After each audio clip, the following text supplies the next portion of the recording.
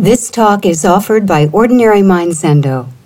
Ordinary Mind was founded by Barry Magid, Dharma heir of Charlotte Joko Beck, and is dedicated to her vision of a psychologically minded Zen practice adapted to the needs of American students practicing in the context of their everyday lives. Our public programs are made possible by donations from people like you. I think one of the most difficult things that I've ever wrestled with learning about doing is how to be serious, take things serious without taking myself seriously. We've done away with that verse in our Sangha, or I just conveniently forgot that we use it sometimes. I mean, think about that first. Talk about inspiring self-consciousness and fear in the speaker. Hatha got this message, right? And the first day I remember it. I think it's been about 2 years since I've sat with you guys. And I miss you. It's always hard for me to come here. Not because it's hard to get here, but because it's hard to leave, you know? And that's the same thing that happens when I leave Finland now. You know? I'm perverse. I always miss where I'm not, even while I'm enjoying where I am. And there's a haiku that's one of my favorites. I think it's either Isa or Ikkyo, maybe somebody knows, but it's the one that goes, "Even while I'm in Kyoto, I long for Kyoto." That's me. That's me. You know, whenever I have to give a talk, I remember Uchiyama Roshi, because I get nervous. You guys know that, right? And I always remember Uchiyama going to his teacher, Kodo Sawaki, and saying, "If I study really, really hard, and I sit many, many hours, and do thousands of prostrations, will I be strong and charismatic like you?" And of course, Kodo burst that bubble immediately, and he said, "Heck no. Zen is no good for anything like that." And I remember, as a very young, in the practice student, reading something Uchiyama wrote, and he was talking about this story, and he had now been a Roshi for quite a while and quite respected, and he talked about how he still got sick to his stomach when he had to do rituals, and how nervous he still was. That he was still, and this is his words, not mine, he was still a wimp. And I held on to that story in the back of my mind.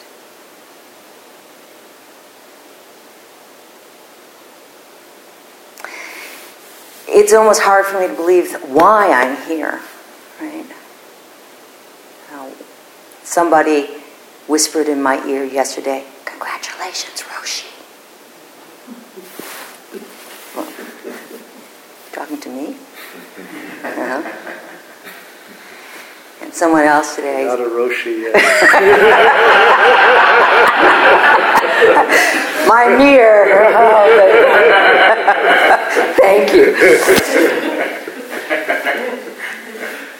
Somebody else said to me this morning, breaking all the rules, right?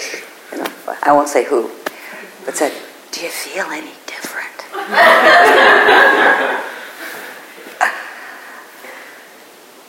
And, you know, of course, no, I don't. You know, it's the same. And yet, through this practice, and this particular Sangha, and this particular flesh and blood teacher, I have found that very often I'm the last one to know when a change has occurred. And it surprises the heck out of me when it happens. And I never know when that's going to happen. And I've been thinking about this a little bit, and I realized that one of the greatest changes I've made in my orientation to practice over the years is I'd stopped looking for the great drenching of the waterfalls,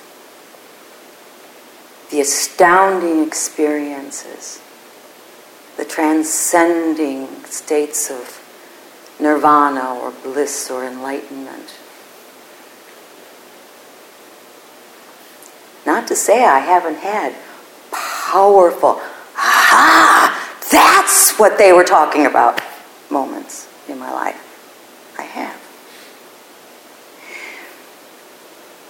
But it has been the change that comes in the midst of whatever's happening in the moment. And I realized I couldn't have done this 10 years ago. When did this change? And for me, my most intimate and challenging and wonderful challenges in life is to be vulnerable and open and finding myself in circumstances where I would have run for the hills before or lashed out in a self-protective anger or rage or have completely collapsed within myself as a hopeless, quivering mass of totally unworthy jelly of some kind. To just to be there and be with what was happening, who I was with, how we were in that moment.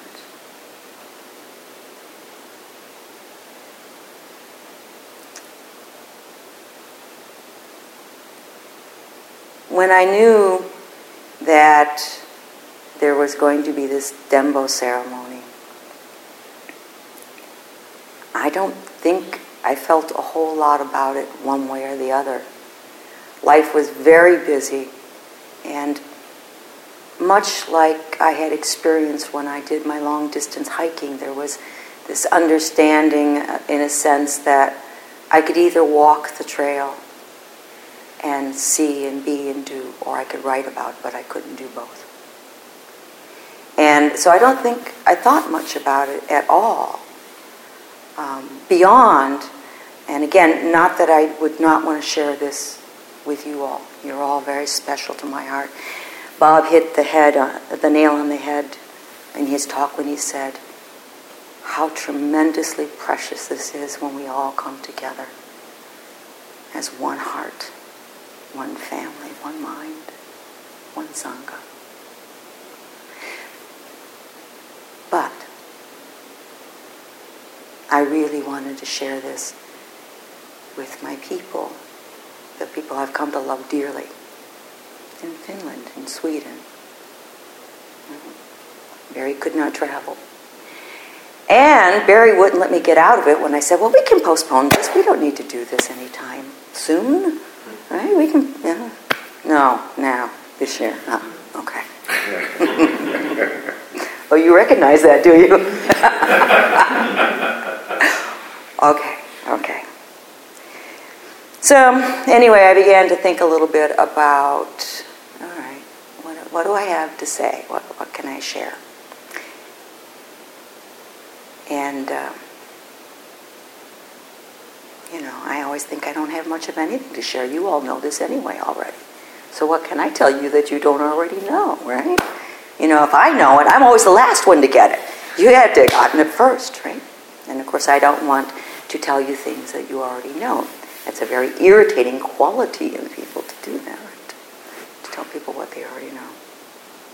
But I did think about it. And I remembered a koan that Barry had talked about in one transmission ceremony of one sort or another.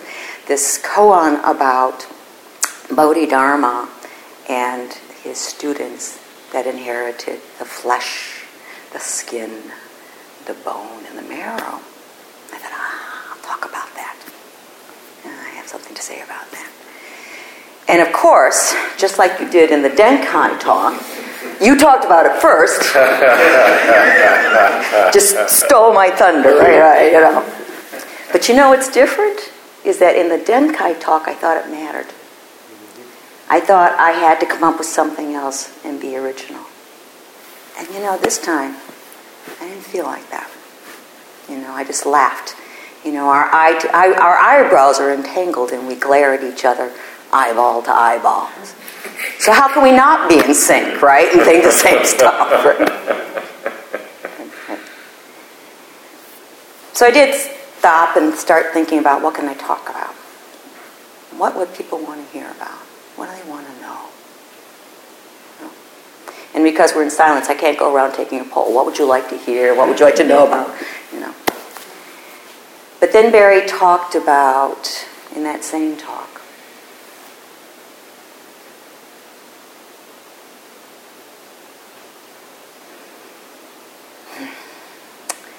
about how he felt like Henry James Sr. And how Henry James Sr. wasn't talked about anymore, wasn't read anymore. And if he was remembered at all, he was remembered for only being the father of Henry and William.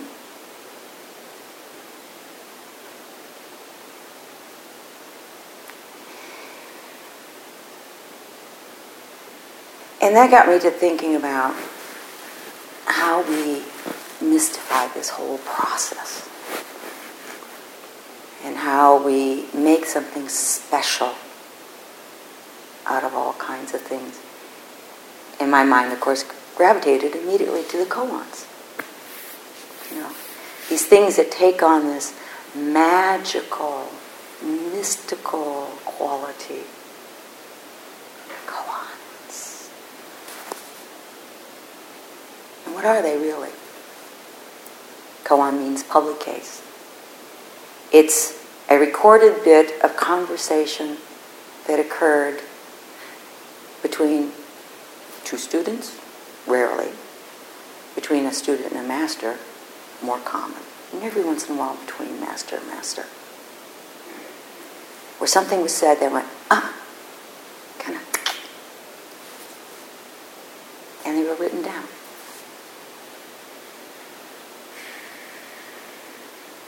We have a wonderful, wonderful verse in our 4 practice principles. And I think it's what hooked me in Ordinary Mind first.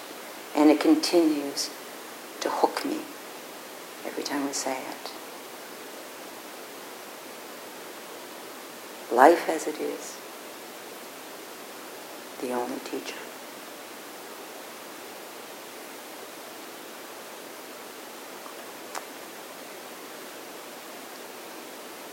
And what are we, if not life? Each and every one of us.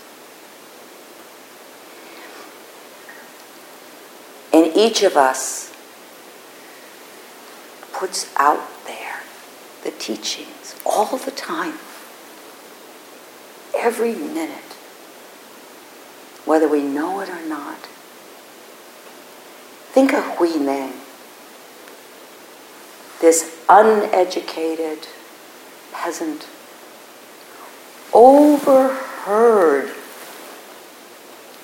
the Diamond Sutra. It wasn't intended for him at all.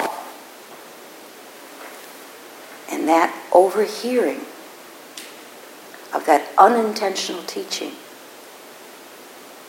led to the 6th patriarch. And to us. To us. So I thought I would talk a little bit about my master and the turning words he has shared with me. journey as teacher and student, master and disciple, and all the teachings. Oh, I can't begin with all the teachings, right? I mean, even talking about this is like trying to show you the ocean in a cup, right? So I'm going to pick some highlights. They were important to me. They may not have been important to him at all. Right? I remember a story that he told me one time about Joko and him. About how he had gone to see, correct me if I'm wrong, how he had gone to see Joko. And, Barry made these 3,000-mile treks across the country to go see Joko. Right? My little 800 miles down from Maine isn't much. 500 miles. Anyway, he went to see her, and she was getting old. And it hit him that this might be the last time that he saw her, or one of the last times. And I think he actually got choked up, or maybe I'm projecting that into the story. And he told her this. And Joko looked back, and she said, "Well, I don't care if I ever see you again at all. What's important is that the Dharma goes on. And you were all witness to that last night. Right? Don't let it die out, right?" No. Turning phrases. Things that changed our insides. The first teaching that Barry ever gave me, he gave me before I even knew who he was. He had no clue that I existed, right? And even if you had told me his name, it wouldn't have meant a damn thing to me at all. Right? This was back in 2004, 2005, something like this, at the AZTA meetings, American Zen Teachers Association meetings. I was this little center mouse, kitchen mouse. I was living at the Vermont Zen Center at that time. And we were really, really excited because all of these icons of American Zen were coming to the center for their meetings. And I was on the kitchen crew, right? And we got the house prepared, and we did all these cooking, and we were going to be able to get to sit with them, which was really important to us. And we were going to get to hear some of the talks, right? And this was just going to be wonderful. And all of these people rustled in, and, very nice. Don't get me wrong. Remember, I'm a star-struck Zen student. And all my Hollywood stars of Zen, coming into this this house. All right. So anyway, let's cut to the chase here. All right. So they're all in, and we're going to have our first morning of Zazen together. And of course, we let all of the Zen masters go in first, of course, right? And then we came and sat down. And I noticed as I come into the room and sit, right, as I look around, hear all these people in these beautiful robes, blue and black and green and brown and all these different things. And here's this one gawky-looking guy sitting. I even remember where you were sitting, exactly. In a black shirt and black pants. And I had the warmest feeling I'd ever had, which was, oh my God, Zen masters can forget their robes too. This was step one in debunking the myth of the perfection of Zen masters. So anyway, we continued on in that week, and somewhere towards the end of that, I finally, you know how hard we worked? We got up at 5 o'clock, we were in the kitchen at 5 o'clock in the morning, we cooked nonstop, served, did dishes, and finished at 11 o'clock at night. You didn't deserve that. We loved it, don't get me wrong. We loved it. And we all loved to collapse on the floor at the end of the day. After we put you guys all to bed. Yeah. And we just had our own little what would you call it? It wasn't zazen exactly, but it was warmth. Okay, so it was wonderful taking care of these guys. But anyway, somewhere along that weekend, I went, did you see that guy? He forgot his robes. Isn't that cool? You know? And this person quickly disabused me of that, and they said, and I don't remember if they were admiring him or sarcastic or, you know, whatever, disparaging, but they said to me, oh, no, that's Barry Magid. He never wears robes. So shock number one was Zen masters can be human.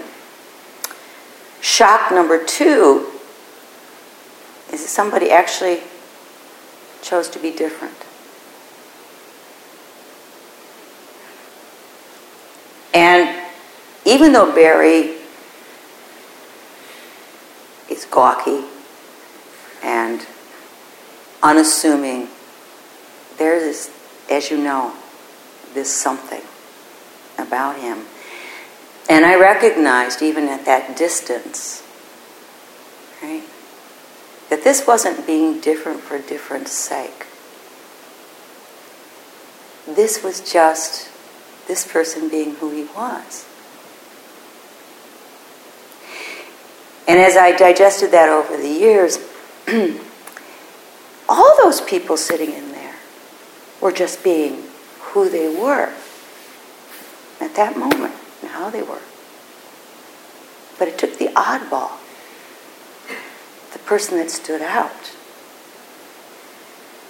for me to begin to get that teaching. Okay? To begin to get that teaching. I finally began to get to know who Barry was. Again, not connected to this. I had forgotten that his name was Barry Magid. He didn't mean anything to me.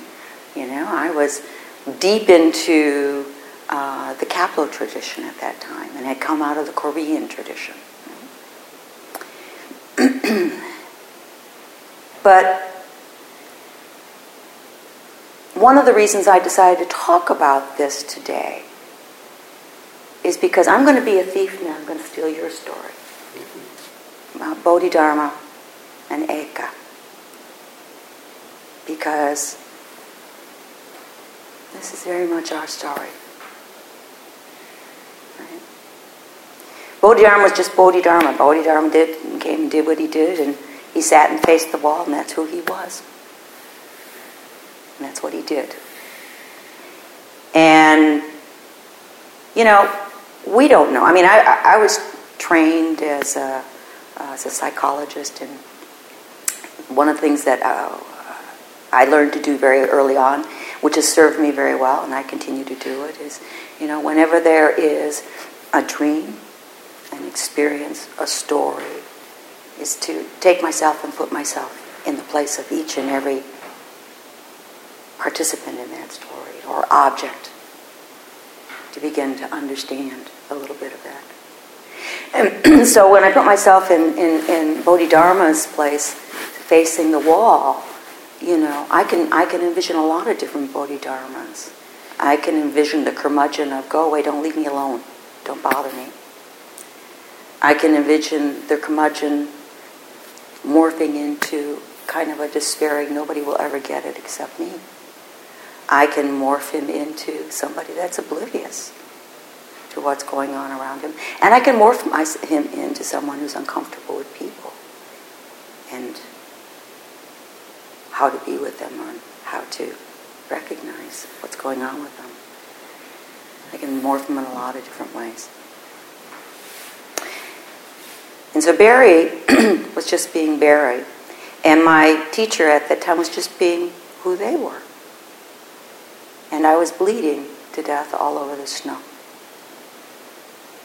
I have this really strange duality. I mean, I got lots of them, but, you know. This particular one is really kind of interesting. It's this piece of me that is terrified of people. I know that I'm going to get hurt. I know that I'm going to be disappointed. I know that I'm going to be devastated. I know, right? And this other part of me that wants to start singing, the sun is going to come up tomorrow. Da, da, da. Because there was, all my life, up until this point, a part of me that just knew that the life as I'd experienced it up to that point wasn't all there was. That it was out there, that it existed, this wholeness, this happiness, this contentment, this belongingness, if you will. And it's just right around the next corner. And that belief, I think, fantasy as it was in a sense, kept me alive and kept me sane and kept me trying and working and exploring and doing things for many, many years. And it was also something that kept me blind, of course, to what was right here, right now, this moment, because I didn't have anybody to help me understand that it was this moment that counted. All of it, everything. So, anyway, for those of you who are psychologists, I'd done a lot of work. I had done a lot of, learning and practice and all this other stuff, and I had gotten myself a lot of partial resolutions, right? I was no longer being driven, screaming madly into the night by pain. Okay, so I didn't have to do that anymore. But life wasn't really great either. It really wasn't wonderful either. It was okay. And of course, anytime there was a big crisis in my life, I get plunged right back into this old place. And this is what happened right before I came to this particular Zen center. The world had dropped out from underneath me once again, right? And I had been plunged back into this, what I kind of thought and was afraid of and really didn't want to be true, that this was my true self, this depressed, despairing, negative, scared, terrified person. And the training I'd had up to that point, and I am grateful truly to all of my teachers, had gotten me to a place where it was like, okay, I know how to claw my way out of here. New relationship, new job, new project. I mean, I'd even gone as far as to go to a new country, a new culture at times to do this, right? And I knew how to do that, but I also had grown up enough that I realized at one level that was just going to take me back to the same place that I'd always been. And I was running out of little sunny sunshine because now I'm in my 50s. I don't have much future left. Maybe it's all passed me by. Maybe it's too late.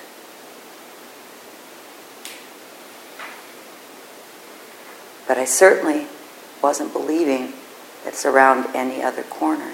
And Zen had become a very important part of my life at that point.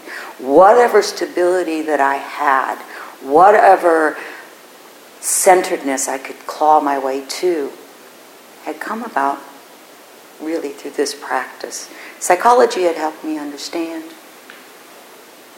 but the butt on the cushion had to help me begin to embody this.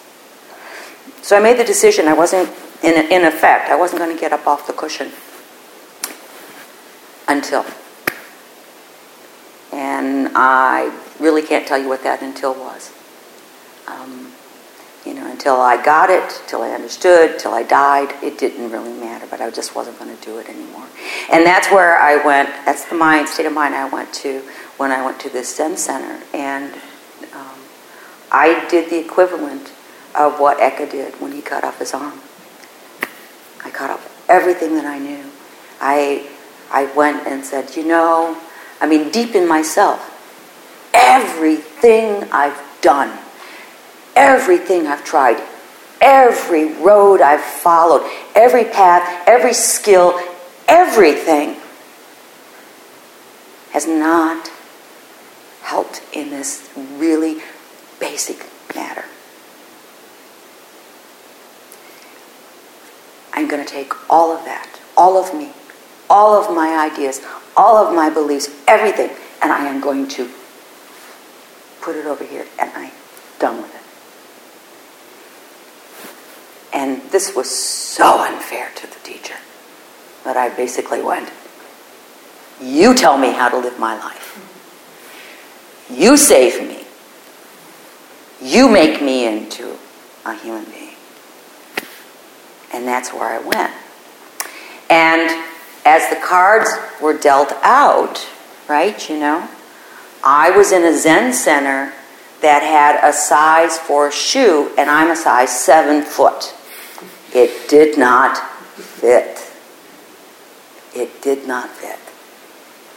And one of the most frustrating things that I dealt with it there is that I could see the genuine caring and compassion and the inability for us to touch in any way.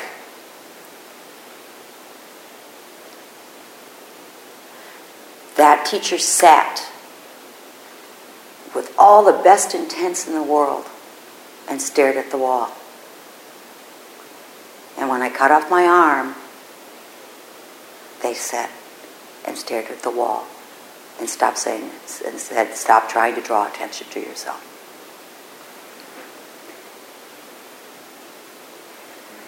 About this time, and you guys have heard me say this a million times, but I was, beginning to hear these thoughts in my mind when I woke up. Then there's no reason to live. There's no sense to it. And luckily, again, all that I had been given to that point and all the practice I had done to that point also said, well, if there's no reason to live, then there's no reason to not live. Right? And we'd go through another day of gutting it out, white-knuckling it, just surviving. About this time, I was doing a lot of reading, and I was surfing the net, and I found this book called Ordinary Mind. Now, a funny quirk of fate is I had always been interested in Joko Beck. I have gone through 2 copies of her hardcover books so far. And if you go back and you see it, read through any of them, you'll see red underlining, pink, green, yellow, blue ink, black ink, pencil, all of this stuff, right? And when I moved to Costa Rica back in 1998 and left my Korean Sangha, I wrote out to Joko. And Elizabeth Hamilton wrote me back, and she said, Joko's very sick. She's not taking any students. But if you'd like, you and I can talk. And we started to, and she offered me phone dokusan, which was great, but very, very expensive from Costa Rica, And about that time, that's when I found out there was this capital organization in San Jose, and there was a flesh and blood teacher that came down 4 times a year.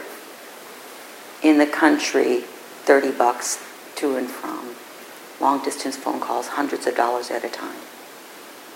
Okay, and I went that way. All right. So anyway, when I found out there was this book, and he was a Dharma heir of Joko Beck, I thought, oh, this is cool. I'll read this. And I was very, very interested because he was a psychoanalyst, and he was breaking, when I found out, the first cardinal rule of being a psychotherapist, which is no dual relationships. And here he was acting as a Zen teacher and a psychoanalyst at the same time. It's like, how do you do that? So I don't know why. I mean, that's the surface story. I had never written an author before in my life. And I have never written an author since then. Again, there was something in those words, which of course came alive again, fresh as they were read. right? That, I don't know, hooked me, right? And I wrote him and said, how do you do that? How do you combine these two things, right? Very professional, right? And he wrote back, and I don't remember what he said, but I do remember at the end of the letter, he invited me to continue to correspond with him. Well, for those of you who know me well, you know that my emotions are right there on the surface, and so very quickly it got personal for me, and I began to write him, and I didn't understand what was happening, right? I just knew that I felt different. I remember writing him, again, you don't remember this, but I wrote him about how my life at that moment, I felt like this deer frozen in the headlights of an oncoming 18-wheeler, unable to move, unable to feel, unable to do anything. And what he wrote back, I knew he knew what I was talking about.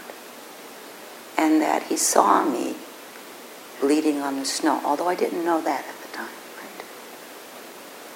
I didn't know that.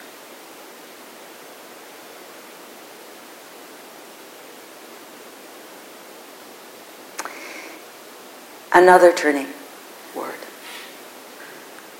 In your breaking the rules, you gave me permission to break my internal rules of don't ask, don't complain, don't want, don't get visible. And I got visible with Barry, and we've been working with that ever since. How are we doing with time? I've transmitted a lot to these two, but not brevity.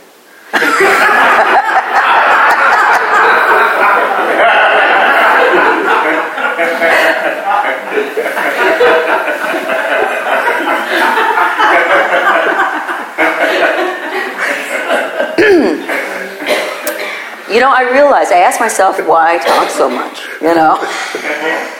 And I realized two things. There's one, I'm a hyper-vigilant, child of a dysfunctional family. I want to make sure that you really understand what I'm saying, that you do not misunderstand what I'm saying. Right?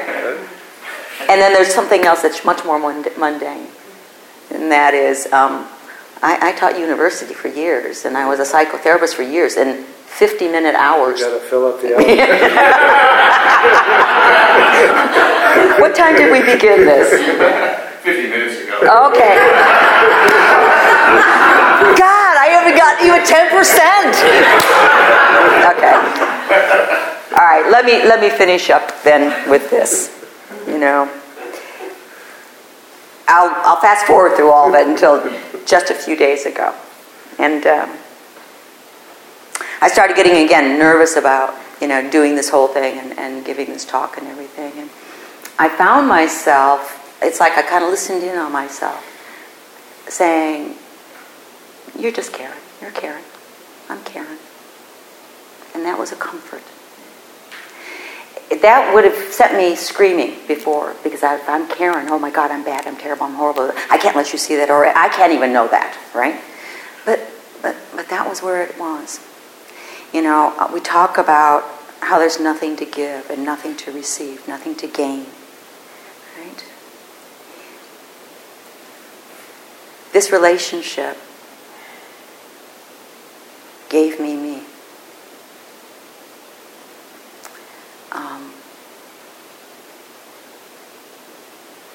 Me in all its myriad forms. Okay? And I love you, Barry, very much.